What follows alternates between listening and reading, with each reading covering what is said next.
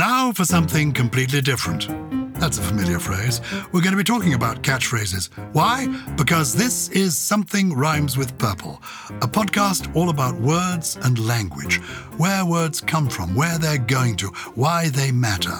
It's presented by me, Giles Brandreth, and my friend, the scholar, the genius, the walking dictionary, the personification of all that's fabulous in the world of words, Susie Dent. How are you today, Susie? Well, what an amazing introduction. Thank you. Can I also add the fact that she is the one who's currently sporting a head of elf locks? Because I washed my hair this morning, let it dry naturally. And as you can see, Giles, it is just a mess. And elf locks is an old term for really tangly hair, particularly in the morning, because it's thought to be the work of mischievous elves overnight. That's what I've got. ELF locks. Yes, elf locks. Have we ever done why the plural of roof is roofs and elf is elves? If we haven't, we must explore plurals all over again. We should do plurals because actually it's now roofs rather than roofs. I think you and I at school would have been told roofs, but actually that's not in the dictionary anymore. It's now roofs. And what about hoofs? Yeah, but it's hooves. It's very confusing. We should do one on plurals. But to be honest, all I will be saying all the way through is, there's no accounting for human idiosyncrasy because that's pretty much what happens. But we can give it a go. Good. So it's going to be phrases. That's what we're going to talk about today. We were actually talking about advertising slogans the other week, and it got us thinking about the catchphrases that they've spawned, like Simples from the CompareTheMarket.com ads. So we're going to try and dig a little deeper. Susie, have you ever thought about having or been asked to have a catchphrase on Countdown? I've never been asked to. I know in Richard Whiteley's day, so this was the first brilliant presenter of Countdown, I often used to get told by Richard, oh, you use fantastic a lot, because whenever a contestant would offer a word I was impressed with, I'd go, that's fantastic, which is such a rubbish catchphrase, and nothing ever came of it. No, the person on the show with the catchphrase is Nick Hewer, who ends every single show with, join us tomorrow, same time, same place, you be sure of it, have a very good afternoon, which is excellent. Charming. I remember from the early days of Countdown that the generator of the letters and the numbers was known as Cecil, because the original producer was called Cecil Cora, a tall and amusing man, and it was based on his name, an initialism. Countdown's electronic calculator in Leeds. In Leeds, as it was in those days. But now it's Manchester, isn't it? Yes, that's him. Do you have a personal catchphrase in your own life? Things that your daughters keep saying, oh, Mum, don't keep saying that. No, I mean, we have little silly exchanges. So I can't say half an hour to my youngest. We're saying, like, you've got half an hour before bed. And, we'll all say half an hour, which is completely ridiculous, but just part of our language. But I don't think I have a catchphrase. Do I need one? Do you have one? Well, I always am saying, well done. I know that. Yes, you do that. I say well done because I think it's a good instinct to be positive and to congratulate people. But people say to me, you say it so often, it means nothing. And I'm reminded of the famous story concerning Willie Whitelaw. Willie Whitelaw, for listeners around the world, was a British politician. He was Home Secretary and he was Deputy Prime Minister to Margaret Thatcher many years ago. He's of that generation. And he was moist-eyed. He always seemed to be on the brink of tears. And a very sweet, big man. And he was visiting a prison. He was going around seeing the prisoners and seeing the various work that they were doing, in the making baskets in the hobbyist shop and making woodwork in the woodwork shop. And, wherever he went, he asked them what they were doing. And he was shown into a cell where there was a man sitting very glumly. And he said to the man, what are you doing? And to all these other people, as he'd gone round, he congratulated and said, well done, keep it up. And he got to this man in the cell and he said, well, what are you doing? And the man replied, life for murder. Oh, well done, keep up the good work. So, you mustn't get into the habit of saying these things automatically. That's what I learned from that story. I can see. Catchphrase. Yeah. What is the origin of catchphrase? Well, it is simply something, a catch, if you look back a few decades, meant something that attracted popular attention or stimulated public demand. So it didn't mean, oh, that's the catch, that's the kind of hiccup, or that's the flaw, or whatever. It simply meant something that is designed to catch somebody's attention. So it's all the idea of seizing someone's attention. And if you remember, advert actually goes back to the Latin ad, towards, and vertere, to turn. So it's all about getting you to turn towards something. And that's there in catchphrase as well. There's a slight difference between a catchphrase and a slogan, although realistically, in practice, I think those have become interchangeable. So a catchphrase is one that's often repeated and becomes connected very much with a particular organisation or particularly a person. A slogan, if you remember, was originally a slug horn. It was a battle cry in Scotland. And that is used either politically or commercially, again, to be associated with a particular group. But it tends to be more, I would say, heavy hitting than a catchphrase. A catchphrase I would nowadays more or less associate with a TV personality. So if I say, nice to see you nice, you'll know that I am referring to the late, great Bruce Forsyth. Yes. Yes. I know we've got people listening all over the world who may not be familiar with Bruce Forsyth, but he was a television game show host, but also an all-round entertainer for many years in this country. I would say catchphrase is more like a signature phrase, isn't it, of somebody. Also, just a bit of trivia here, catchphrase is one of the few words in English with 6 consonants in a row. Oh, I love that. Yeah. So watch strap is another one. Watch strap, catchphrase. Knightsbridge, is that one too? Oh, yeah, quite possibly. Very good. Yeah. Oh, my. Oh, I love it. Oh, we haven't played games for a long time. No. We must find an excuse for playing games quite soon. Okay, all that right. sounds good. So, give us some of your favourite catchphrases. Or shall I give you one of the first ever, which you are too young for, 1907. And it was a music hall sketch called The Bailiff that was voiced by an actor called Fred Kitchen, who died in the 1950s. And it's Meredith, we're in. I have no idea if that's how he said it, but that's one of the first ever that we can sort of say, you know, in the modern era, really, really caught on and became associated with a particular person. How interesting.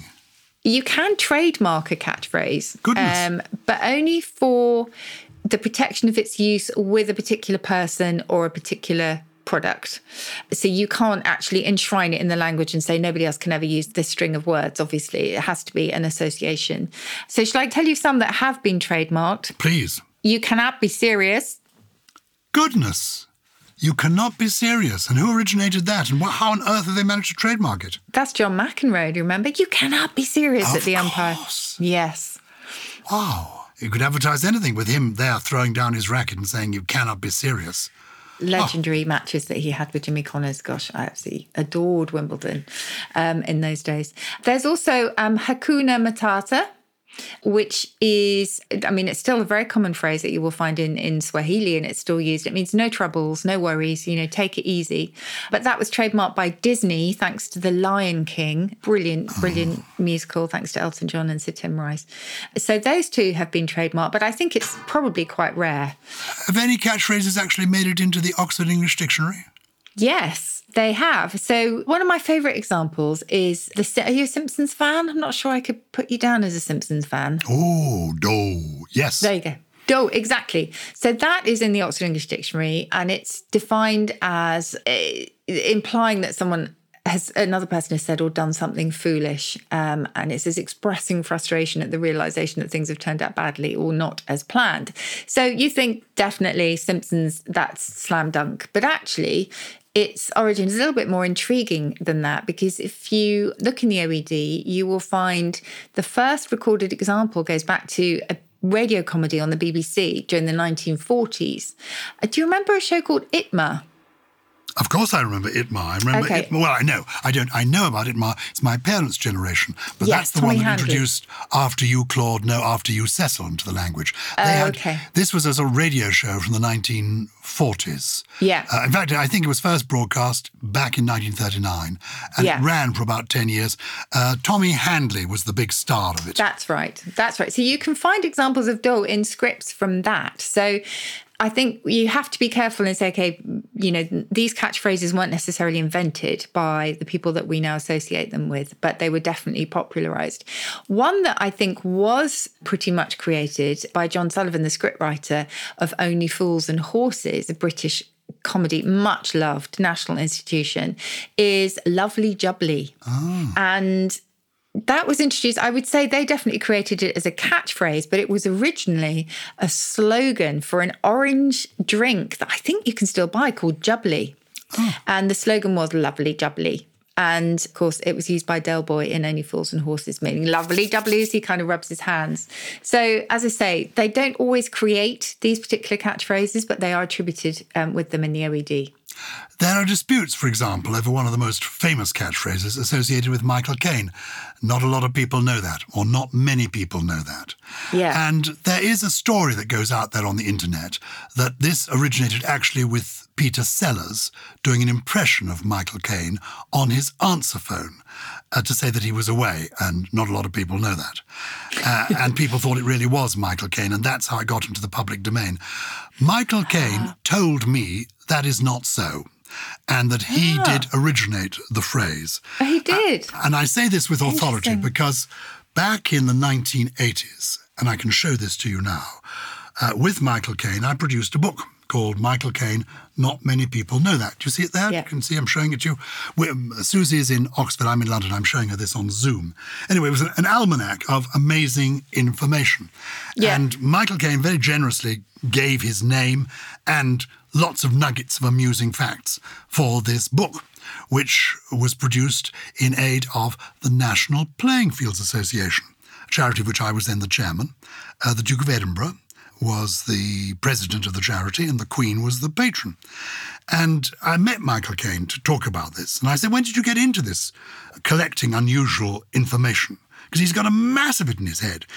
And he told me he was about 3.5 years old when he made the first discovery that struck him, when a piano tuner came to sort out the piano at his infant school. And he was completely fascinated by the fact that this piano tuner had a white stick. And he couldn't understand why a blind man had been given this job. He said he thought he was sort of too timid at that age to ask him outright. So one of the teachers explained that his blindness was in this instance an asset. With one of his senses gone, the others were keener than ever. He had a finer touch and a sharper ear than any sighted person. And Michael Caine told me he was amazed. And as he said to me, not many 3.5-year-olds knew that.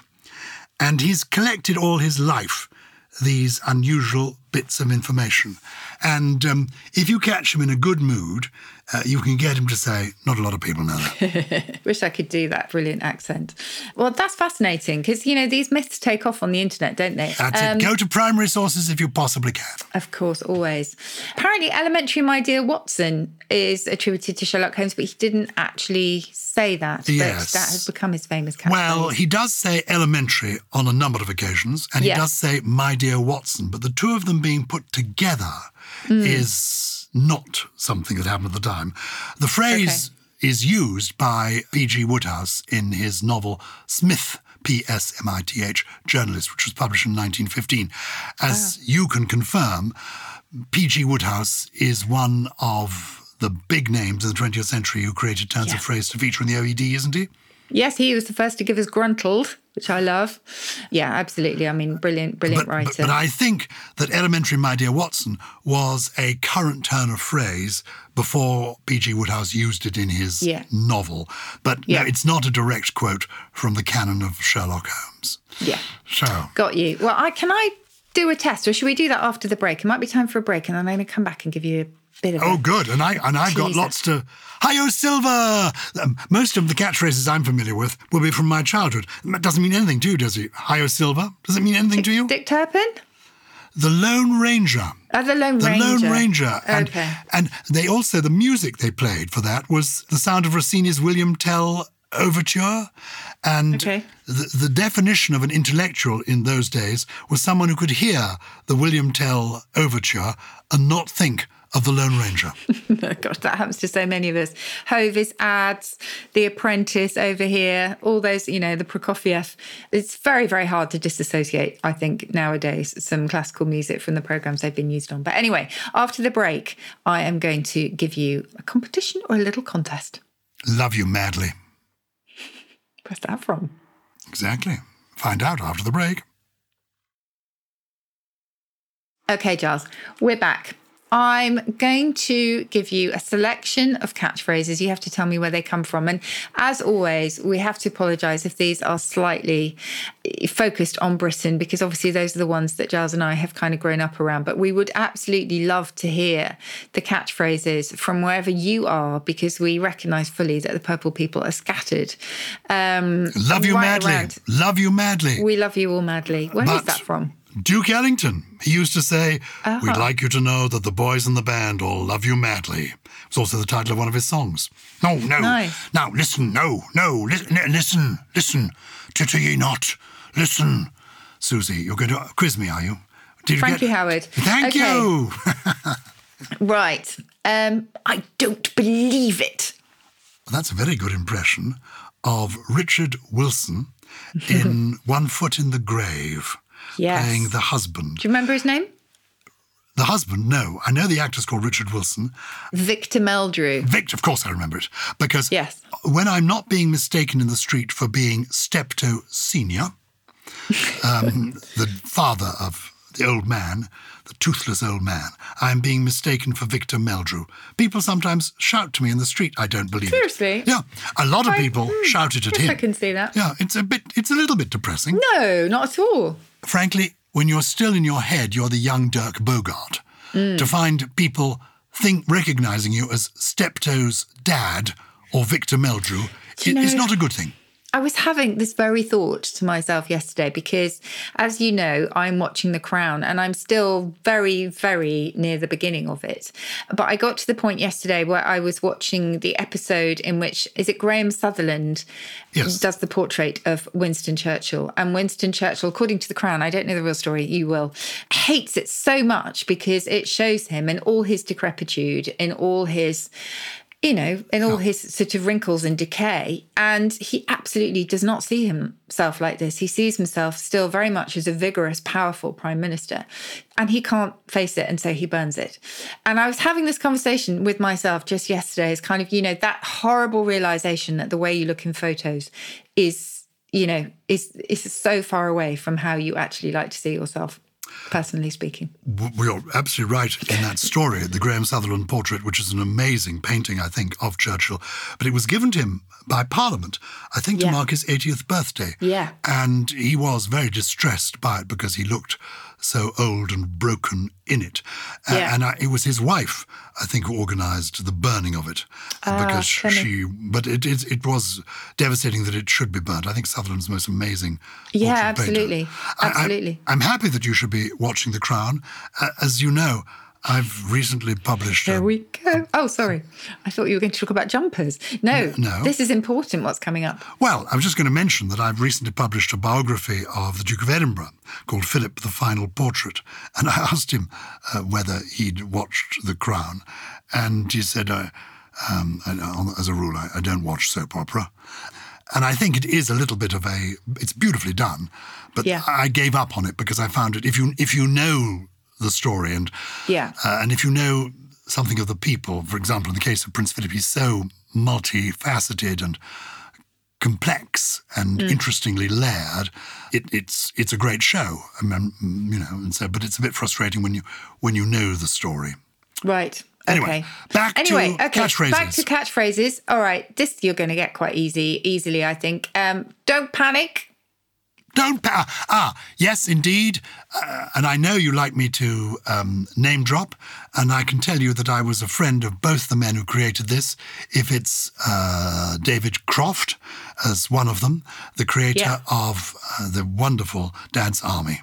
Yeah. Don't panic, Pike. John Le Mesurier. Was he the other creator, John Le Mesurier? No. It was created by Jimmy Perry and David Croft created it. David Croft has created more successful television than anybody else ever, Oh, I would say. apologise. And Jimmy Perry, he wrote various series with different people. Jimmy Perry was the co-writer. Jimmy Perry came up with the original idea for Dad's Army. And they were both delightful people. I knew Jimmy Perry, I knew David Croft really well because he was the father of Becky Croft, Rebecca Croft, who married my best friend from school, Simon Cadell. So I've known the family since I was literally a boy. So that one amazing. I do get right. Okay. One of my favourite series coming up now, I Have a Cunning Plan. Yes, indeed. Spoken by now Sir Tony Robinson in Blackadder. So that's good. Absolutely. Created by the genius that is Richard Curtis, is that right? Yes, absolutely right. Oh, and did Ben Elton write them as well? John Lloyd, yes. I'll be back. Is that a catchphrase, or are you telling us it's time to have a break? No. I'll be back. I'm not sure of that one. Schwarzenegger, Terminator. Oh, the Terminator. You see, Terminator. Yes. Okay, here's another one which only British listeners of a certain age will know, so I'll glide over this one very quickly. I'm free. Also created by David Croft. Okay, there you go. John Inman. Yeah. And because I'm in the book room, I could get you from my shelves behind me the book I did with John Inman called I'm Free. Are You Being Served? Mr. Are You Humphreys. Being Served? Mr. Humphreys and Are You Being Served? Also created by David Croft. Just trying to think. I'll give you one more. And then I'm going to give you some. I'm going to give you international ones for the older generation because this is an inclusive show. Okay, and we've already mentioned this, so I think you'll get this quite quickly. Rodney, you plonker. What? Say that again. Rodney, you plonker. Oh, Rodney, you plonker. That's the same thing. That's Del Boy. That's the same one that we did mention that show earlier. Again. Only Fools and Horses. Yes. Exactly. So, okay, I probably won't know any of yours. I'm a bit rubbish at this, but well, I'll give you this one. Beulah, peel me a grape. It's a phrase, I suppose, of dismissive unconcern. First uttered by Mae West. Close to it, that generation, to her maid in the film I'm No Angel. Okay. After a male admirer had stormed out, Mae West said, Beulah, peel me a grape, to show how relaxed and casual she was. Wow. Boom, boom. Ugh, Basil Brush. Basil Brush, exactly. Yes. I really turned against Basil Brush, I'm afraid to say. I kind of just decided that slapstick was not for me and he was too slapstick. So I kind of, erased him from my memory, but clearly not completely. Don't worry. Don't have to agree on everything. It's quite fun. Gently, Bentley. Oh, this is my childhood. There was a man called Jimmy Edwards who used to growl this. Gently, Bentley, to a character called, an actor called... Thunderbirds? No, Dick Bentley. You won't know it. Take it from here. It's a radio show. Pass. Mastermind? Correct. Absolutely. That'd be me. That's absolutely... My wife is always saying that when I ask her something. She says, pass. Yeah, very good. All right. See if I got one more. Ooh, Betty. Oh, some mothers do have them. I haven't thought about that for a long time. Frank Spencer. But this is very interesting because that is 2 lifetimes ago. Yes. And yet I think it does still continue to resonate. Yes, absolutely. But only to people of our age, I guess. But yeah, I used to love those. All kind of growing up family shows. I loved them. Should we get to our correspondence and allow the Purple people to let us know of the catchphrases they've grown up with? Because it would be fascinating to get an international flavour for those, I think. We need to. Yeah. Okay. Okay, so here's a letter from Gordon Baxter, who has come up with a new word, actually. Our local wood has been alive, says Gordon, with birdsong over recent weeks. Just standing for a few moments and listening, you can hear wrens, blue tits, great tits, chaffinches, doves of various kinds, carrion crows and more, plus the occasional drilling sounds of the local great-spotted woodpecker. Beautifully written. All of this is happening simultaneously and is a veritable oral feast, which made me wonder if there is a word to capture this delightful phenomenon. If not, I'd like to propose that we use smorgasbord. Isn't that brilliant? So clever. As you say, a feast, an oral, A-U-R-A-L, an oral feast of birdsong. I can't think of anything better. Smorgasbord is a Scandinavian word, the original word. What is that? Yes, it's Swedish. So it comes from smörgås, probably mispronouncing it, but meaning a slice of bread and butter, and bord, meaning table. Very good. So it's basically becomes this kind of amazing variety of open sandwiches and delicacies and all sorts of things, like a buffet, really. But I love that. I think smorgasbord is excellent. So that's thank Gordon you for that. in Fife. Becky has been in touch, and Becky says, I have been wondering about clodhoppers. We used it when describing someone's shoes that are too big or large in size. Oh, they look like right clodhoppers, or walking along with your clodhoppers on. What's the origin of this word? Is it a regional word? My family are from Nottingham, and it's a word I've always heard from my grandparents, and I use it today. Clodhoppers. And also, you're such a clodhopper, as if you're walking in an ungainly way. Yes. Tell me and Becky, what about clumsy, which is definitely me. Clumsiness is actually at the forefront of it, because if you look in the OED, it will define a clodhopper, at least its earliest definition, as a ploughman or agricultural labourer, but more than that, a country lout. Hence, a clumsy, awkward bore, it says, a clown. So that if you kind of take a more literal definition of clodhopper, it would be one who walks over ploughed land, hence the ploughman, hence the labourer, and hence someone kind of clumsy, because you have to remember that those who were urbane, which is an extension of urban, saw those living in the country as, as peasant rustics who were bumpkins and all sorts. So, country dwellers never did have a particularly good reputation, were always seen as being very unsophisticated. So there's a bit of that there. And then if you've ever walked across a freshly ploughed field, the first thing you notice is that your boots get encrusted with all that kind of dirt in the sort of form of chunks. And so the clod is a chunk of earth, as you know. In fact, clot and clod are related, but we use clot for blood and clod for mud, usually. So clodhopper then is somebody who walks over freshly ploughed fields. Then they were used for the heavy boots or the shoes worn to do so by the workers. And then that was extended to any kind of unfashionable or heavy shoe. And by extension, someone who walking in these heavy shoes would be a bit clumsy. So that's the journey of clodhopper. Brilliant. As Noel Coward said, when speaking of good catchphrases, you live and learn, then of course you die and forget it all. Forget it all. But very good, meanwhile. That's yours. I would say that's become your catchphrase. Well, thank you very much. I'm afraid Noel Coward said it first. He said most things first, if Oscar Wilde didn't, or Mark Twain. Hello, Susie and Giles. This is a message from Hungary. I've been listening to Something Rhymes with Purple for a year now from Hungary. It really entertains me. It's helped me to improve my language skills, literally from zero. Can't quite believe that. This is from Balint Dorman. Great name. Great name. I saw this joke the other day, which made me laugh. The CEO of IKEA has just been elected as Prime Minister of Sweden. Really? What's he doing now? He's assembling his cabinet. I have a question about the origin of cabinet. Which one came first, the furniture or the governmental meaning? That's a good question. Excellent. Isn't it? Yeah, we talked about this, I think, in our furniture episode. If anyone wanting to listen in to more on furniture, I think it's called Testiculous Habit.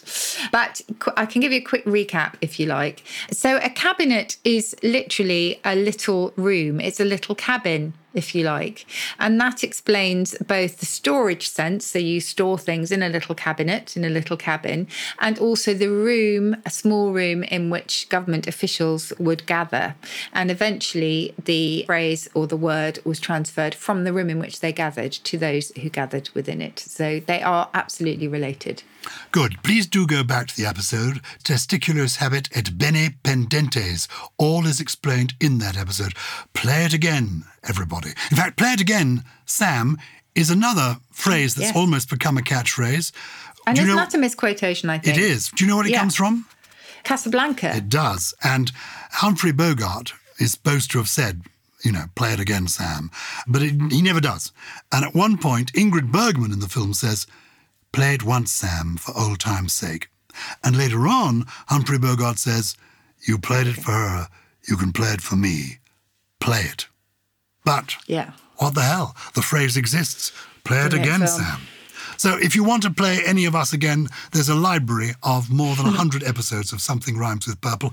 And in each of them, Susie Dent introduces us to 3 words that she finds particularly intriguing and she thinks we might enjoy. What have you got for us this week, Susie? Yes. So maybe intrigue and enjoyment with absolutely no practical use whatsoever. I defy anyone to actually use this one in everyday or even once a year usage. This is urtication or urtication. urtication. It means, wait for it, the act of whipping a numb limb with nettles in order to restore its feeling. Say it again. And it's in the dictionary. Urtication. Urtication. And that comes from stinging. So it's the idea of stinging. So by stinging, you kind of restore and revive skin. So it's the same word, same root that gives us urticaria. Exactly. My Exactly gosh. that. Urtication. Yeah. Thank you. And just to throw in, formication is also in the dictionary. Not fornication, but formication. Something to do with feeling, flies? to do with ants, actually. Ants, of course. It's the feeling of having insects crawling all over your skin. That's formication. Ooh. Anyway, so that's urtication. Then this one, I think, for me, describes someone who is always the victim. You know, the world is always out to get them and they are always looking for something new to complain about. So I've mentioned before the word smell fungus is somebody who's a habitual fault finder. But this one is also, I think, someone who just contrives to give themselves vexations, if you like. They are a seek sorrow. Oh, somebody almost looking for trouble. Almost looking for things that they can then complain about and blame the world for. Yes. Oh, we know a few of those, don't we? We do. Seek sorrow. And finally, this one sounds a bit macabre, but it was used in the Royal Navy by sailors during the days when they had their daily rations of rum. And it was used when more water than necessary was added to the rum in order to dilute the rations and eke them out. But nowadays, you can use it if somebody serves you a cup of weak tea. And I know, Giles, you like really strong tea with the tea bag left in. You are drowning the miller. Ooh. So to drown the miller is to use more water than necessary. And I think the idea is that a miller works with a water wheel. So if you add even more water, then he's going to go under, but it takes a lot of water to do that. I think that's the idea. So as I say, slightly macabre, apologies for that, but quite useful if you like strong tea and are constantly given the opposite. You never cease to amaze me, Susie Dent. You are quite brilliant. I've got a very short poem for everybody this week. It's just a 3-line poem. It's by Jane McCulloch, whose short, terse verses, often about possibly her troubled love life. I don't quite know. Anyway, she writes a lot about love, and she's remarkable. She's got a new novel coming out soon. I'll tell you about that in a week or two. Anyway, A Thought by Jane McCulloch. As one decade tips into the next, you are surer of life and less sure of sex. Well, I'm going to say completely stumm on that one. But I would say, please, please, please do write in with your own poem if you like, or obviously with words and questions that have tickled your fancy. And we will we'll definitely read them all and we'll do our best to feature them because they are really important to every single episode. You can email purple@something.com. Something Rhymes with Purple is a Something Else production, produced by Harriet Wells, with additional production from Lawrence Bassett, Steve Ackerman, Elle MacLeod, Jay Beale, and no Seek Sorrow. Golly, I wonder if he's into urtication. Do you think so? Do you think flagellating himself with old nettles? Yeah, golly. He's a rum one. He's deeper than you know. He's deeper than you think. Not a lot of people know that.